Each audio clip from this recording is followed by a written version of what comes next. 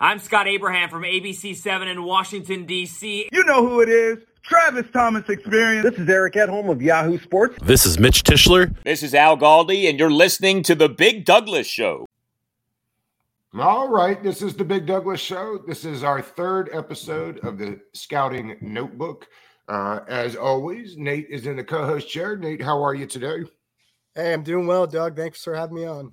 Absolutely. And one of my favorites, Ian Cummings, joins the show today. Ian, how are you? Doing good, man. Doing good. Just finalizing some reports today ahead of the Senior Bowl. So just business as usual, really. Are you heading to the Senior Bowl? Yeah, I'll be there, provided I test negative for COVID, which I've been holed up in my house writing scouting reports and watching tape for like weeks on end. So it should be fine. But that's the big test. But once I get past that, going down there, going to see these guys in person, and I got to see them in person last year. It was a lot of fun. So excited to do it again. What will be it's an incredible lineup for the Senior Bowl this year. All the quarterbacks will be there, minus Corral, right, because of the injury, but he was going before that. It's been fascinating to see what they've been able to do down there just with the amount of talent that they bring in. What are some of the things that you'll be looking for from the quarterbacks while you're down there in Mobile? What can a quarterback do down there to help solidify his stock for the guys, because by this point we've broken down the film every which way to Sunday. So what can the guys do down at the Senior Bowl? Yeah, so there's not a ton of like broad scale things that they can do down. Like you talk about like guys need to improve processing or like pocket maneuverability. Like it's such a small snippet of time that you really can't see long improvements on that. I feel like most of it's going to be cosmetic. Obviously, there's a few questions with guys like Carson Strong with his knee, Kenny Pickett with the hands, seeing that in person, how they handle NFL balls. That's going to be big. But I think for a lot of NFL teams, it's really looking at the physical traits. Do those pop in those drills, like the arm strength to get it to those receivers on those out routes, the timing, building chemistry with your receivers. How quickly do you do that? And then off the field too, how do you interact with a new group of people? If you're a team trying to invest in a quarterback, the off field is just as important as the on field. So I think seeing them in person, how they interact with teammates, how they lead their new teammates, that'll be big too. So I think that's going to be a big one. And I could see a quarterback like Malik Willis or Desmond Ridder, guys who not a lot of people are consensus high on, but they have the physical traits and the high character. So all it takes is winning over one NFL team, and we could see them going higher than expected. It's going to be a really interesting process. But I feel like cosmetically, how they lead, how they interact, and then, just kind of showing the necessary baseline traits, that'll be big for these guys. What you mentioned Malik Willis, and the other thing that some of these guys, like a Malik Willis, Howell, I can think of, some of these guys that this will be like their first time really in what I would consider an NFL offense too, right? I mean, this will give some of these guys, or like a Malik Willis who wasn't necessarily playing with NFL talent, you'll also be able to see these guys processing NFL type systems too, right? Yeah. There's going to be a little bit of that, especially in 7-on-7s and during the actual game too. It's a bit limited. Most of the work that we're going to see and then I'm going to watch personally during the week is just kind of drills, like one-on-ones for wide receivers and corners, and how they, anticipate timing, how they, just their mechanics, can they deliver the ball accurately? So you really see, it's just a little bit of time in the game. And even then, like the quarterbacks are rotating in and out. So some of them only get a couple drives and then it's on to the next guy. So you don't see a lot, but it's enough exposure. And I'm sure they'll do some whiteboard work behind the scenes too, where teams are going to look at how they kind of process those schemes and how quickly they can work through it on the whiteboard. And, are they seeing what they need to see? How much of a leap is there going to be when they reach the NFL level? So that aspect, that's present too. It's a lot of little things kind of mixed together. And that's what makes the Senior Bowl so great of an event, is that you can see a lot in a short window. You can't see everything, and, they can't improve everything.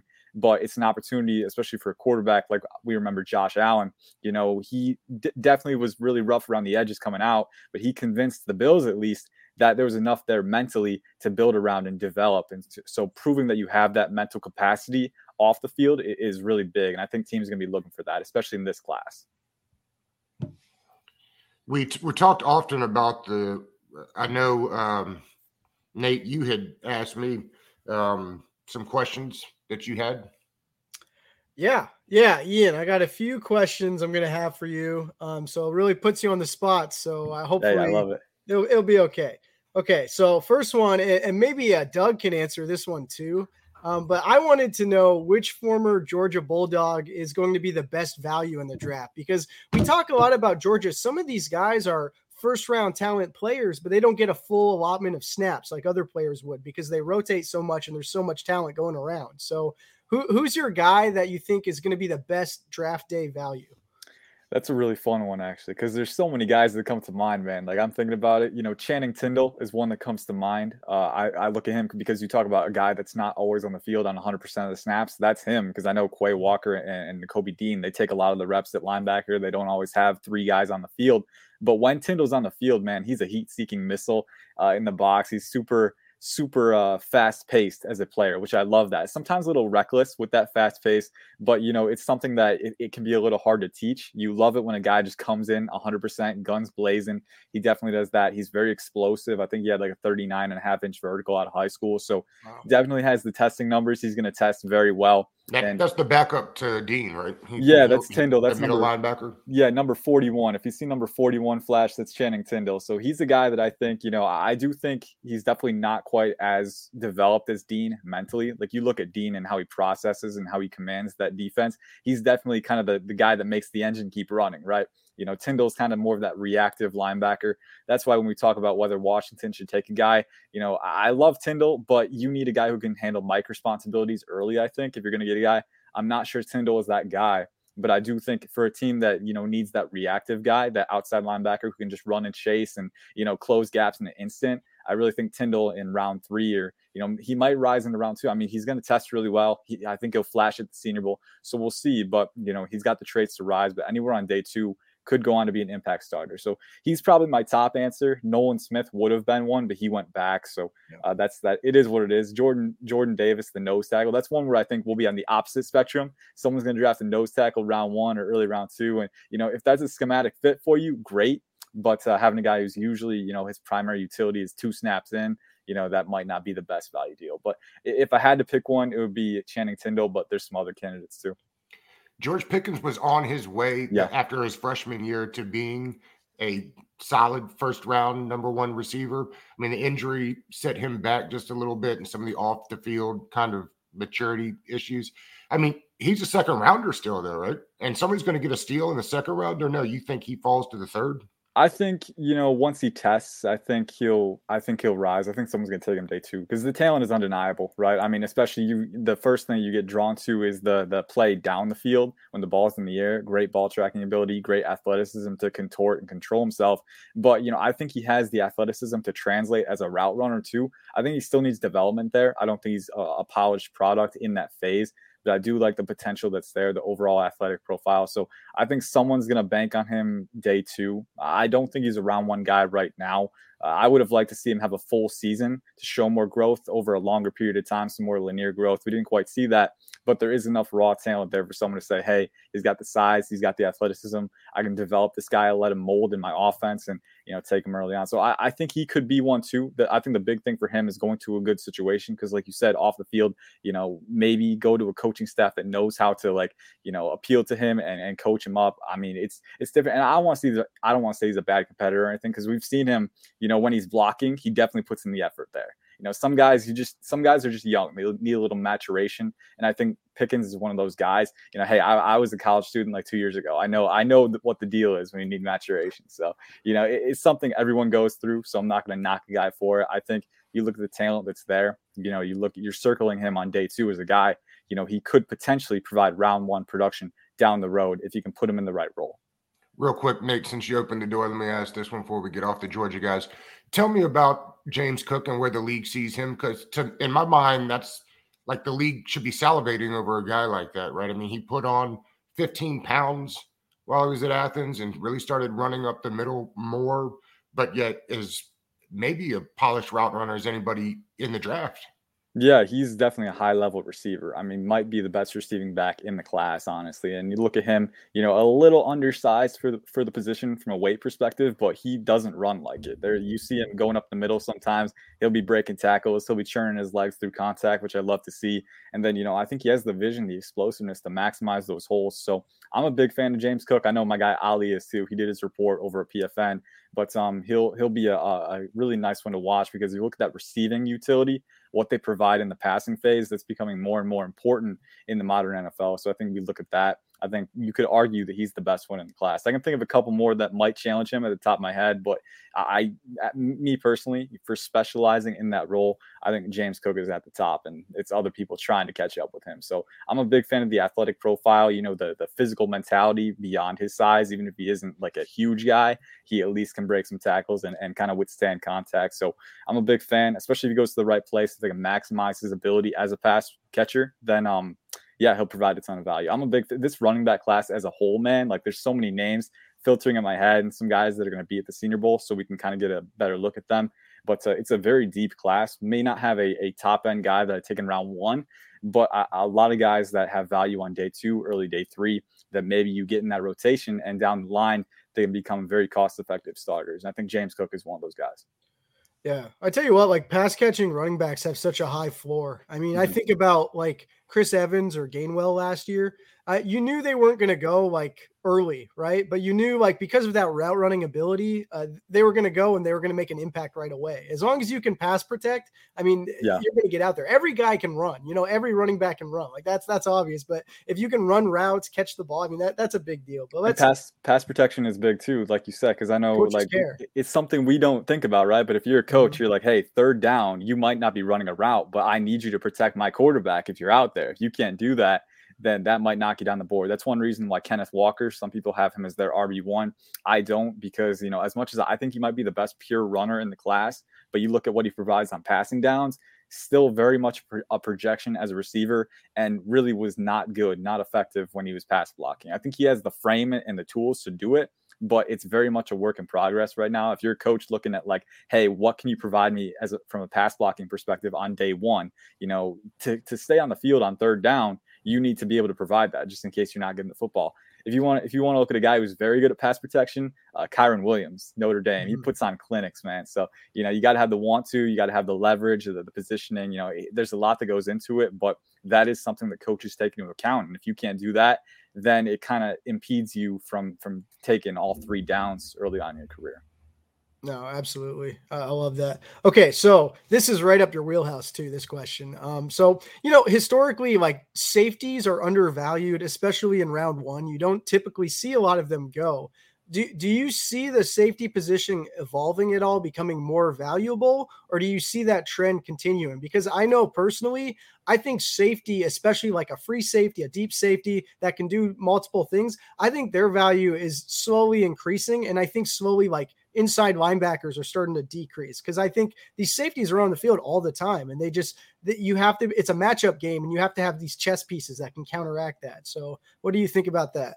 Oh, yeah, absolutely. I mean, as a defense, you look at what offenses are throwing out there, much more multiplicity in the modern NFL, where they're throwing different looks at you. They're using motion. You got to be able to adapt. And I think having a versatile safety out there that can adapt and perform multiple roles in a given play, like, let's say he's too high and all of a sudden they show a different look. You need him to go to single high and cover a lot of ground. Having a guy who can do that and have multiple roles within a single profile it's very valuable. And I think you look at a guy, I think you were kind of leading into this, but looking at a guy like Kyle Hamilton, right, who can do all those things, 6'4", 220, can go single high, too high, can go into the box, can be that star guy. I think you look at a guy like that, if you can perform multiple roles, then that alleviates a lot of pressure from a defense. You don't have to mix and match. You have a guy who can do multiple things. So I think looking at the offensive revolution, and offenses are starting to kind of mix and match and kind of put defenses in a bind, having a guy who can do multiple things in one player is very valuable. So I've always been a fan of that versatility. It's something I factor into my evaluation, whether you can do different things, because you might be asked to do something different post-snap than you were on your pre-snap look. And you got to be able to adapt quickly, not only mentally, but also physically be able to take on different responsibilities. So I think, especially with all the big plays that are being generated, the safety is quite literally the safety blanket for that, kind of aptly named. You got to be able to stop those. So me personally, I've always felt that it was a little undervalued. And I think we're slowly starting to see that. I think the big, what's the word? The barometer for that is how high Kyle Hamilton goes. If he goes in the top 10, then maybe we're starting to see that shift. But if he falls out of the top 10, maybe it's an indicator that teams still haven't quite reached the curve on that. But I'm willing to bet he goes top 10. I think there's too much talent there. we'll see what happens. You never know. Derwin James went 17th overall, but then Sean Taylor, he went very high too. So don't bring up the name Derwin James because he could have been on our team right now. You know what? The last time two safeties went high, I think was Earl Thomas and Eric Berry. They were in the same draft class, right? And I mean, both of them went on to have sustained success, but who knows? So next question, who's the guy that right now he's projected to go on day 2, but once he tests and goes to the combine and just balls out, you could see him jumping into round 1. Last year, the obvious example that we also don't really want to talk about too much is Jamin Davis. Davis, all year, he was projected to be about a round 3 pick or a round 4 pick. And all of a sudden, he was a round 1 pick. So, you can't tell me it wasn't because of testing. That played a huge part. But who's your guy this year you think is going to make that big jump? Yeah, it was absolutely because of testing. And, I'm going to own it. I was a little too bullish once I saw those testing numbers come out. I mean, anytime you see a guy run a 4.4, have like a 40-inch vertical at like his size, right? You're like, okay, this is pretty fun, right? But there's a lot more that goes into playing football than athleticism. So you look at that and you're like, well, I mean, you got to take it into account. You got to reevaluate and you got to, kind of put it in the chamber next year. So as for this year, guys that I think might test very well and rise into round 1, I don't want to use round 1 as a specific barrier because I know like there's a lot that goes into it. I know one guy that I've been very high on is Kyler Gordon, Washington corner.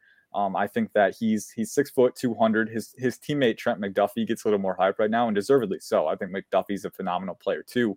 But Kyler Gordon is going to test out of this world. He's going to have an over 40-inch vertical. He's going to run very fast. He's going to have absurd agility numbers at 6 foot 200. And then this past year was his best season. We saw him coming into the box and enforcing against the run.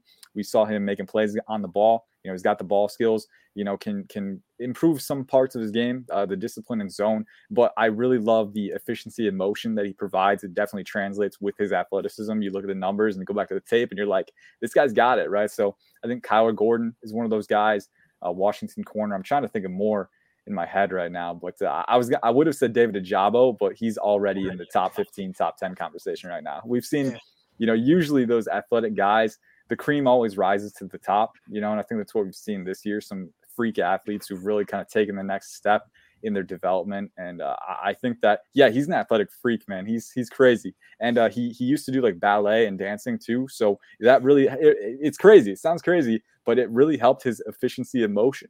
Moving on the field, he's very fluid. He's very effortless as a mover. And so I love that about corners, especially in man coverage. You need to match guys, in an instant. And he really does that. So I think he's a guy who could rise into round 1 with that testing. There's a few others that come to mind, but I don't think they go round 1. I know Boye Mafe, Minnesota edge rusher, is another guy who's going to be a freak. He's going to, he reportedly has a 4.57 40 and a 40.5-inch vertical at 6'4", 260. He's now 265. But it shows up on tape too. And he's a smart guy. He's a process-oriented dude. You listen to him in press conferences, love how he talks. He definitely understands situational pass rushing. So I love that for my edge rushers. So he's a guy, once he tests, could see him kind of enter that round 1 range too. And we've seen, this year, Odafe Owa for the Ravens, you bank on traits, especially the edge rusher position. So I think, if Mafe gets that, he's got the size, he's got the power, and then the elite athleticism on top of that.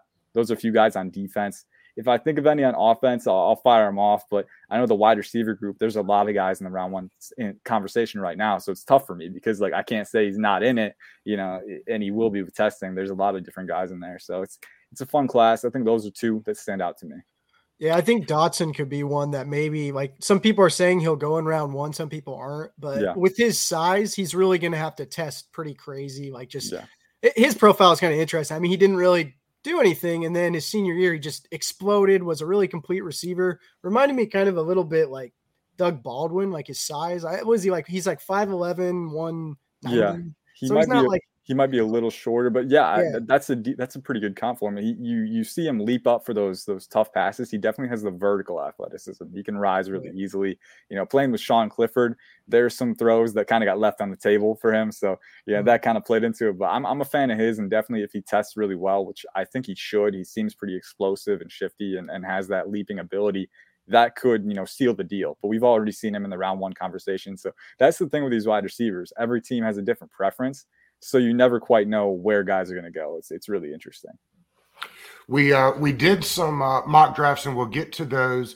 But let's do this. How many quarterbacks do you think end up going first round, because it's not the class that I think most people were hoping for. You think we'll still see a bunch go in the first just because of the quarterback value? I do. Yeah, I think 4 or 5, for my estimation right now, and it seems surprising, right? Especially with a weak class like this. But if I'm pulling up the order right now, like I remember I was running through it the other day, and it's like I can see at least 5 or 6 teams that definitely need a quarterback right now and could consider a guy. And so like I don't think that 4 or 5 are worth taking in round one. I definitely don't think that. But you look at the Senior Bowl and how 5 of the potential 6 first-round guys are going to be there, excluding Corral. I don't think Ritter should be in the conversation. I'm pretty low on him personally, but, I'm not going to deny that if he has a good performance, if he shines off the field, which he will, they're all pretty high character guys. You don't really hear any whispers about any of them, right? So we've seen it before. Teams kind of falling in love with the traits. And then if the guy has the mental traits on top of that, he meshes with them from a character perspective, that can be enough for teams to kind of, get into bidding wars with guys and kind of like try and fight for them. So I can't say for sure what the number is, but I can tell people right now, like I'm pretty sure more than we expect they're going to go, just because the quarterback position, the positional value, it really inflates that number, and teams fall in love with guys. They go to the Senior Bowl, they get to see him in person, see the traits, see the character, and like, hey, I want that guy in my locker room. I think I can make something out of that guy. Sometimes they can't, but they think they can anyway. And who can blame them, right? We've seen projects work out before. I'm always skeptical with some guys, especially Ritter, when you look at him. Like 4 years into his starting career, still has the same issues that he had a few years ago with mechanics and his accuracy. So, it's not for me to say, but NFL teams, they look at guys differently. All of them look at guys differently. So especially the Senior Bowl, I think that's a place where they can win over NFL scouts. And from there, it can just kind of be a positive feedback loop where it drives them up the board, especially when you take the positional value into account. For me, it's kind of an equation that's going to result in at least 4 going in round 1. I think that's how it is. We used the PF and mock draft simulator. Let's see. And who did you guys start off with at 11? Yeah, so I started off with Kenny Pickett on PFN. He always is available at 11. I think if Denver can't get a quarterback in free agency or via trade, I think Kenny Pickett is a lock there. There's no way he doesn't go there. Yeah, and I'm thinking after the Senior Bowl, we'll bump some of those guys up. I think right now it's kind of a representation of where they are relative to the class. But we always see guys kind of get moved up as the process unfolds, right? Especially teams are, again, it's just the positional value. So I feel like after the Senior Bowl, we're going to have some moving up to do for those guys, especially Pickett, because I think you look at him, as long as the hand size checks out, you could argue that he's probably the safest guy in this class. The talk is, regarding what his upside, what his ceiling is. But especially if you're Washington, needing a guy to start right away, probably to stay competitive, I think Pickett probably matches your needs best. Ian, who did you have at 11 there? Is that you had the same thing? I was going to. I knew that would be the on-brand thing for me to do, but I was trying to address different possibilities. So I went with Malik Willis, and I wouldn't take him quite that high personally. I still think there's a lot to clean up. I do think, though, in the right situation, he could go on to reach, his ceiling, which I think is pretty high. I think you look at the athleticism. I think he had a 4.5 and a 38-inch vertical registered on Feldman's Freaks. So he definitely has that off-script ability. And I think his arm is pretty strong. He can drive it down the field. We've seen him roll out to his right and kind of shove it down the field outside the numbers, hit those tight windows. So he has the physical traits. It's just a matter of, he creates a lot of unneeded chaos for himself going out of the pocket when he doesn't have to. He's not very refined from a, processing standpoint. It's going to be a little bit of an adjustment for him. But I think if you're looking at, what a good situation for him is going to be, a place where he has a steady O-line, I think Washington, they have some holes to address, but they do have depth across the board. I do think that they're not one of the worst there, and they've proven, like I know Schweitzer and Flowers, those guys have proven to be capable guards, especially if Sheriff leaves. Samuel Cosme showed some growth in year 1, so maybe that'll translate to year 2. And then wide receiver, you got Terry McLaurin, you got hopefully Diami can take on that second-year leap. And if you get a guy on day 2, I got a wide receiver in with my second rounder. So if you can get a guy there too, that can help out even more. So it's not a perfect situation, but I think it's one of the better ones out there when you're looking at who needs a new QB. Maybe, play Taylor Heineke for a little bit and then ease Willis into it. and you might reap the rewards down the road because he's able to get more comfortable, able to acclimate, and then his traits will shine through. That's one of the possibilities out there. I do think they probably go with a guy like Pickett or Howell, I would say Strong, but they want mobility, so probably not Strong, but someone who can start a little earlier. But I do think the upside is high enough with Willis that if they like what they see at the Senior Bowl, he'll be on the radar. I have been told that if Pickett somehow fell to 11, that they would take Pickett at 11, that they're high on Pickett. I mean, I don't know that that's some great revelation there. But I do know they like Malik Willis. I wonder if that's an opportunity to move back from 11 to say, 18, 20, where Malik Willis, I don't think he makes it to the second round, but in the 20s, I think he provides a much better value than he does at 11. I think they're going to try to spend that first round pick before the draft to get a quarterback. That's my understanding, that they will work very hard to do that. But for the sake of this exercise, at 11, I took Williams, the receiver from Alabama, because I also think they'd love to be able to improve the weapons around whoever's there. Yeah. So, because I think he'd have been there. I think he'd have been the pick at 11 if he hadn't got hurt. Yeah. And I don't think in this day and age, I mean, does an ACL knock you when you have that kind of talent? I doubt it. Nowadays, not even Achilles will stop you from playing right away. That's what Cam Akers showed us. I know, dude, that's crazy, honestly. But yeah, I mean, you look at Jameson, when he's healthy, definitely the talent is transcendent, man. I mean, it was really close for me, it's Garrett Wilson and him competing for wide receiver 1. I think that Jameson Williams, he has some areas to refine in his game, but that long strider speed that he has, he can go 0 to 100 in the blink of an eye and stretch the field and just destroy tackling angles. I love that. But then he's also got potential as a route runner. He's got really good hip sync. We've seen that from him. Not quite a technician, but the upside is definitely there. So I would be all for that if they decide they don't like a quarterback. That's kind of the key variable in here. Who's available and who do we like? But we'll see what happens down the road with that. PFF, the simulator had Nakobe Dean available in the 20s. Most of the drafts I did getting ready for this. Does that surprise you? I mean, do you think he's an option at 11? We talked about this a little bit last week. I'm just curious your thoughts on it. Yeah. I was on another Washington pod and I said something similar. First off, with the sim, it's interesting because what we try to do with the simulation is keep all available probabilities on the table. So sometimes you're going to have things that kind of look odd that happen, and that's just because we want to keep it as open and flexible as possible. Because just like the NFL draft, we have no idea what's going to happen right now. So it's kind of we don't want to lock ourselves in. I on one hand, I could see Nakobe falling, but on the other hand, he's my LB1. I think he's got a very, very strong skill set. The one reason I probably wouldn't take him for Washington, and I said this on a recent pod, is that, if you're Washington and if you're in nickel a lot, you're taking one linebacker off the field. So who's it going to be? It's probably not going to be Cole Holcomb because he's been pretty good so far. It's probably not going to be, it's not going to be Dean if you draft him because you want him to be on the field. He's your Mike, right? And I wouldn't want to take Jamin Davis off the field yet. I think if you do that, you risk suffocating his development this early on. Don't get me wrong, he didn't have a great rookie year, but he's still got the upside. I wouldn't want to take him off the field and just declare that a miss right now. See if you can kind of, restart, rehash, and kind of glean more progression from him. So I think, me personally, I would rather get a veteran in free agency, someone who can work with Jamin Davis and help him grow while he stays on the field, right? I mean, from a pure player perspective, I love Nakobe Dean, so I wouldn't be averse to it there. But just how it fits and how he interacts with Jamin, I think there could be some complications there. Let's move to the second pick at 42. Michael, I love that from Malik Willis, Atlanta. The only thing, I think Atlanta might spend that pick because they have a lot of holes elsewhere, but I do love that situation for him. And I'm not sure that Matt Ryan can go back, right? Yeah. I mean, they'd have to do some crazy restructuring there just because he has of the money. $48 million cap hit next year. And so basically, if they're going to trade him, they'd have to eat a lot of that cap to trade him. But Arthur Smith loves Matt Ryan. The ownership loves Matt Ryan.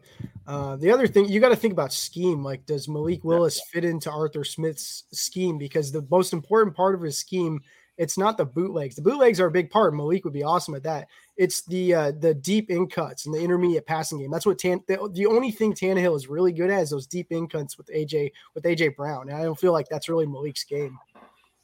But okay, so second round, we're on to second round. So on to the second round. I went with I traded back a little bit because of course I always want to do that, but Yeah, I don't want to butcher his name. But is it Wandale? Is that how you say it? I think Wandale. Wandale. Okay, Yeah. Wandale Robinson. I went with Wandale Robinson because I don't think Washington needs speed at receiver. I think they have 3 guys who can run a 4-4 or 4-3. So I think what they really need is a guy who can create quick separation and then create after the catch. And that's supposed to be what Curtis Samuel was allegedly supposed to do, but who knows if he's going to be available. But they don't have a true slot receiver, and I think Robinson could do a lot of that. And especially if they have a quarterback with a limited arm like Heineke, I think he'd be a perfect fit. They rank in the bottom 5 in yak per reception, so they typically do because they don't have very good skill players. If you want yak, get Wandale. I mean, that guy, he's a run after catch phenom. I mean, I love that part of his game. I went, and we talked about him earlier, conveniently enough, but I went Jahan Dotson in round 2. I think that, I think especially if you're looking for a young quarterback, I think with his skill set, the term that I like to use is 3-level threat. Can they separate? Can they create before the catch? Can they create at the catch by, leaping vertically and kind of controlling their body in the air, tracking it with their hands? And can they create after the catch with some slippery run after catch ability? I think Jahan Dotson is pretty solid all around in that area. So I think that you look at him, could be a nice target for a young quarterback. I think he provides a little bit more of that vertical element. I think Wandale is the better run after catch threat. So if you're looking for that, that's definitely the way to go. But I think Dotson is solid in all those areas. So gives you a dynamic threat who can help out, provide some more depth, and maybe allow Diami to play off of him and, create some chemistry there. The safety Brisker from Penn State was still available, so I took him. I like that. Because I know they're going to try to bring back McCain, but an upgrade is always necessary. And frankly, we talked about this earlier, the way the league is moving, you need more safeties really than you do linebackers almost at this point to be able to cover all these slots and tight ends. Also, Carson Strong was still there.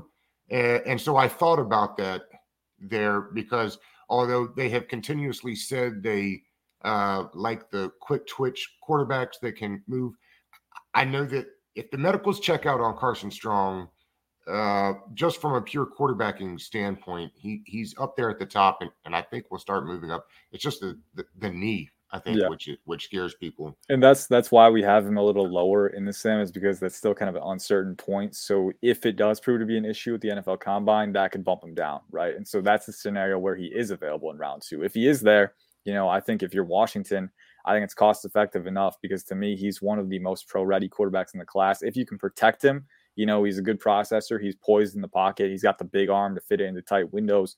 I think if you look at that, if you're ranking these guys based on how competitive you can be with them early, Strong is near the top of the list. So if you're Washington, that's what you're looking for. Could be an option. The knee is the big variable, though. So we'll see what happens. I think it was La Confora I had on a couple of weeks ago that said if there wasn't ever a knee problem, that he'd be a top 5 pick and that teams would be drooling over what he's capable, particularly from a mental standpoint and the arm.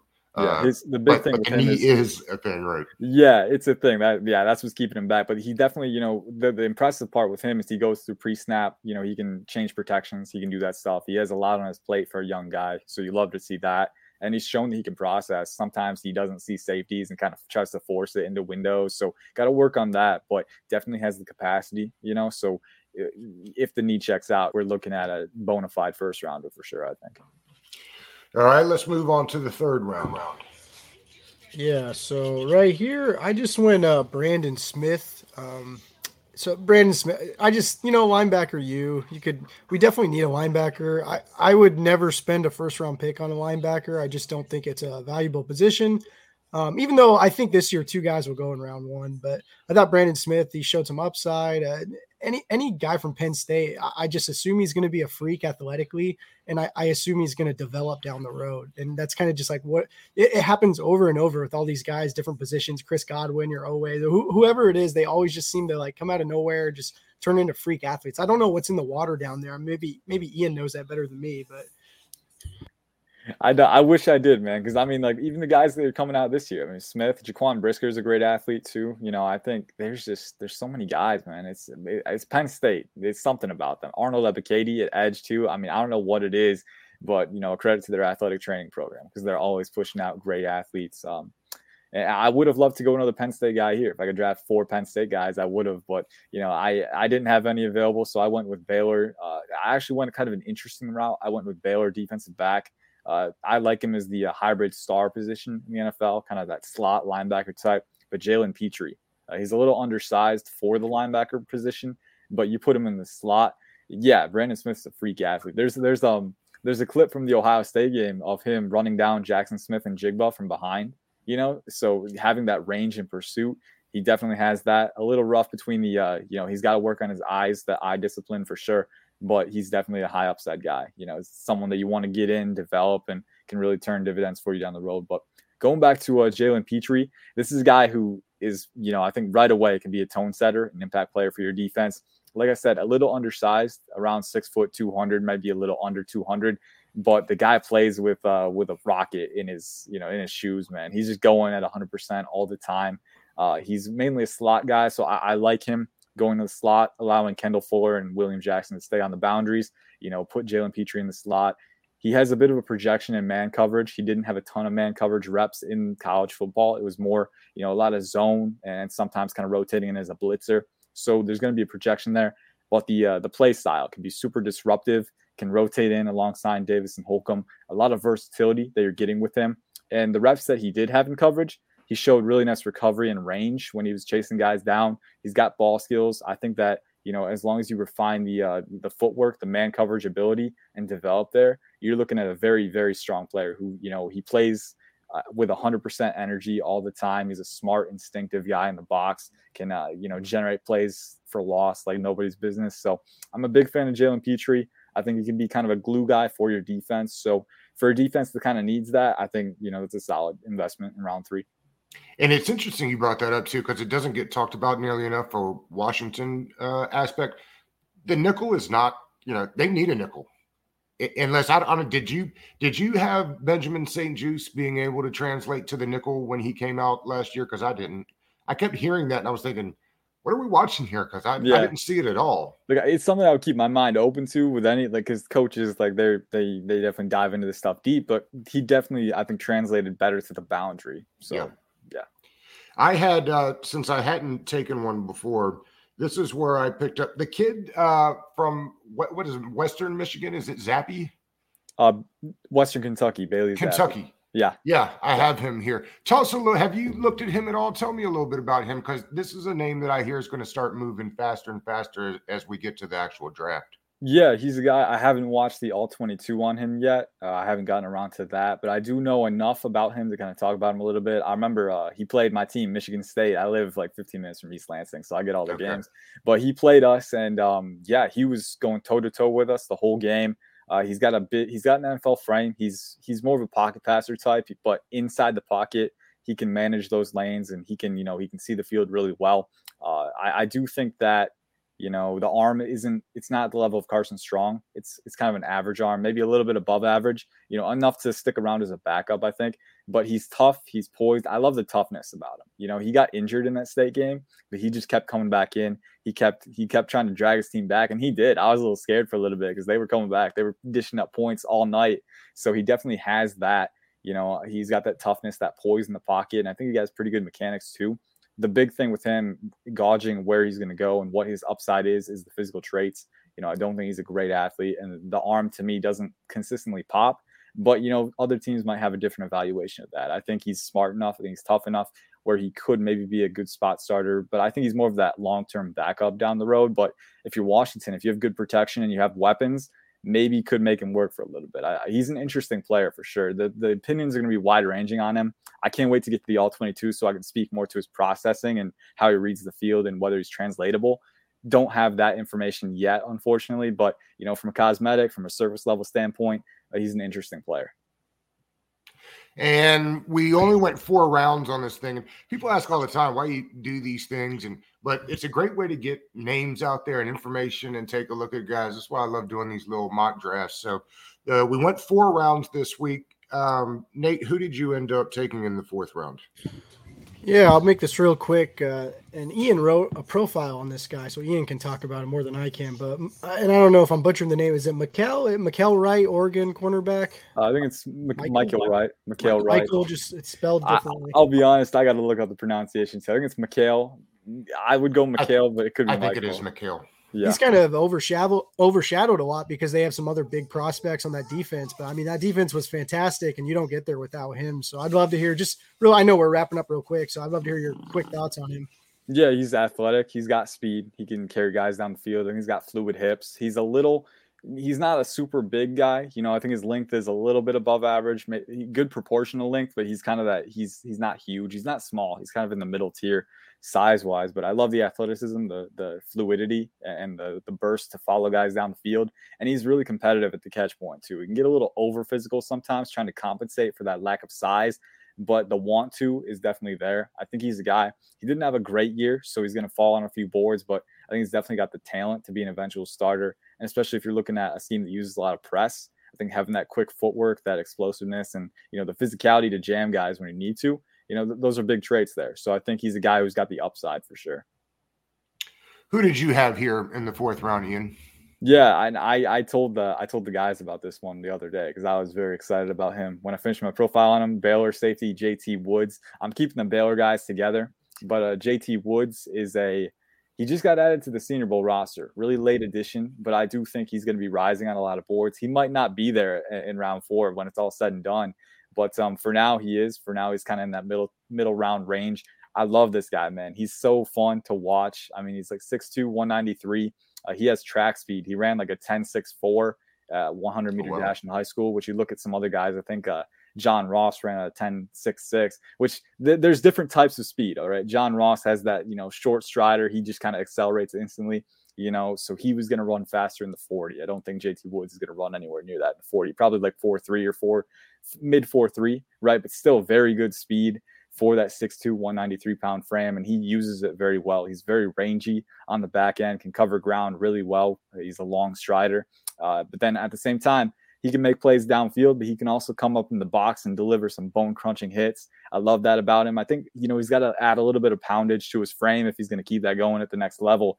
But he definitely has the urgency and the play style, that physical play style where he's willing to come down, be an enforcer. But then also this year, he showed that he could recognize routes and jump on them and close ground really quickly and make plays on the ball. He had 5 interceptions this year. So he's a playmaker on that back end. I think that's exactly what Washington needs. So getting that safety, getting that guy who can clean things up and be that playmaker and kind of create momentum-changing plays for a defense, I think JT Woods is one of the guys that you can bank on in this class. So I'm a big fan of his. I think keeping Petrie and Woods together, especially having some chemistry on that defense, that could be big too, kind of tying things together for them. Both James Cook and Tyndall were available here. I had thought about that. Instead, I went with a former Bulldog. Cade Mays was still here, who I think offers a lot of talent at guard here at that particular spot. Why do you like Cade Mays? I've seen a little bit of him. Ollie did his profile. I haven't had a chance to watch him in depth yet, but a big guy. I think he was highly touted as a recruit too. And then he has some mauler moments. I've seen him some clips on Twitter. Yeah, he's nasty. You love your guys to be nasty. Proactively physical is the word I like to use. It's a little overcomplicated. I don't need to be that complicated all the time, but you like guys who have that authority and kind of set the tone right away, have that edge to them. I think Cade Mays at the very least has that. HBCU prospects will get drafted. I got a running list. I'll have to talk to my guy James about it, but I think Akil Glass is one guy who could get drafted. I think in terms of what you're looking at with those guys, I think he translates pretty well as a backup. I think he's mainly a pocket passer, not a dynamic athlete, but can at least work in structure and take what's given. He's pretty accurate. So I've caught some glimpses of him, and I like him. There's a few others that I'm kind of blanking on. Michael, I'll have to give you a list. I'll have to kind of compile one and get it to you later on. But I got some guys kind of floating around in there. So. Quickly before we wrap this thing up, I was thinking when we were talking quarterbacks earlier, Sam Howell, you like him? Was this a product of just not having? I mean, all the weapons were gone this year.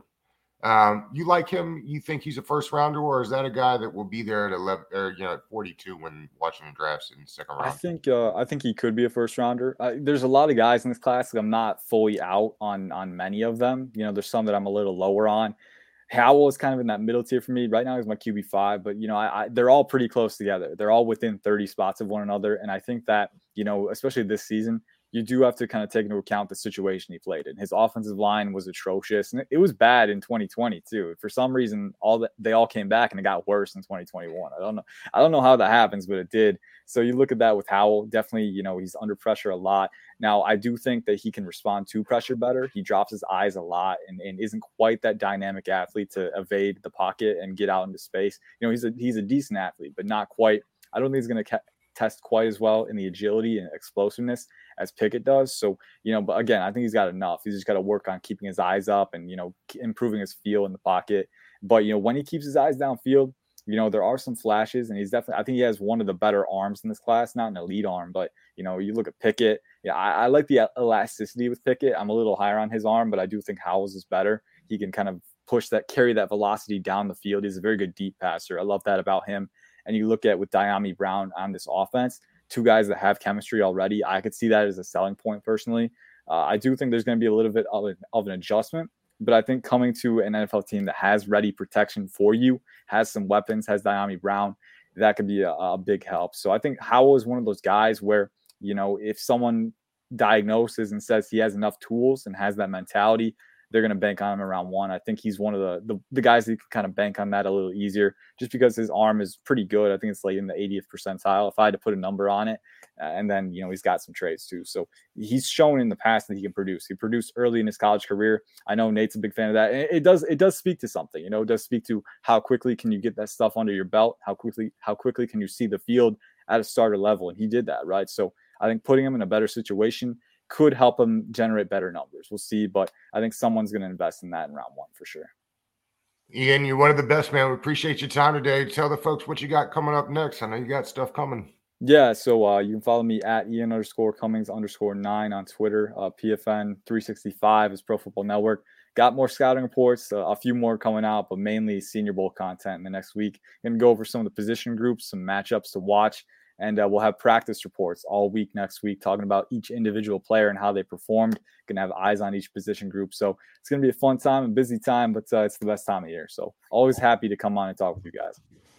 Thanks, man. Enjoy Mobile and have a safe trip. Yes, and sir. Nate, we'll see you next week. All right. Have a good one, guys. Yep. You too. Thanks, fellas.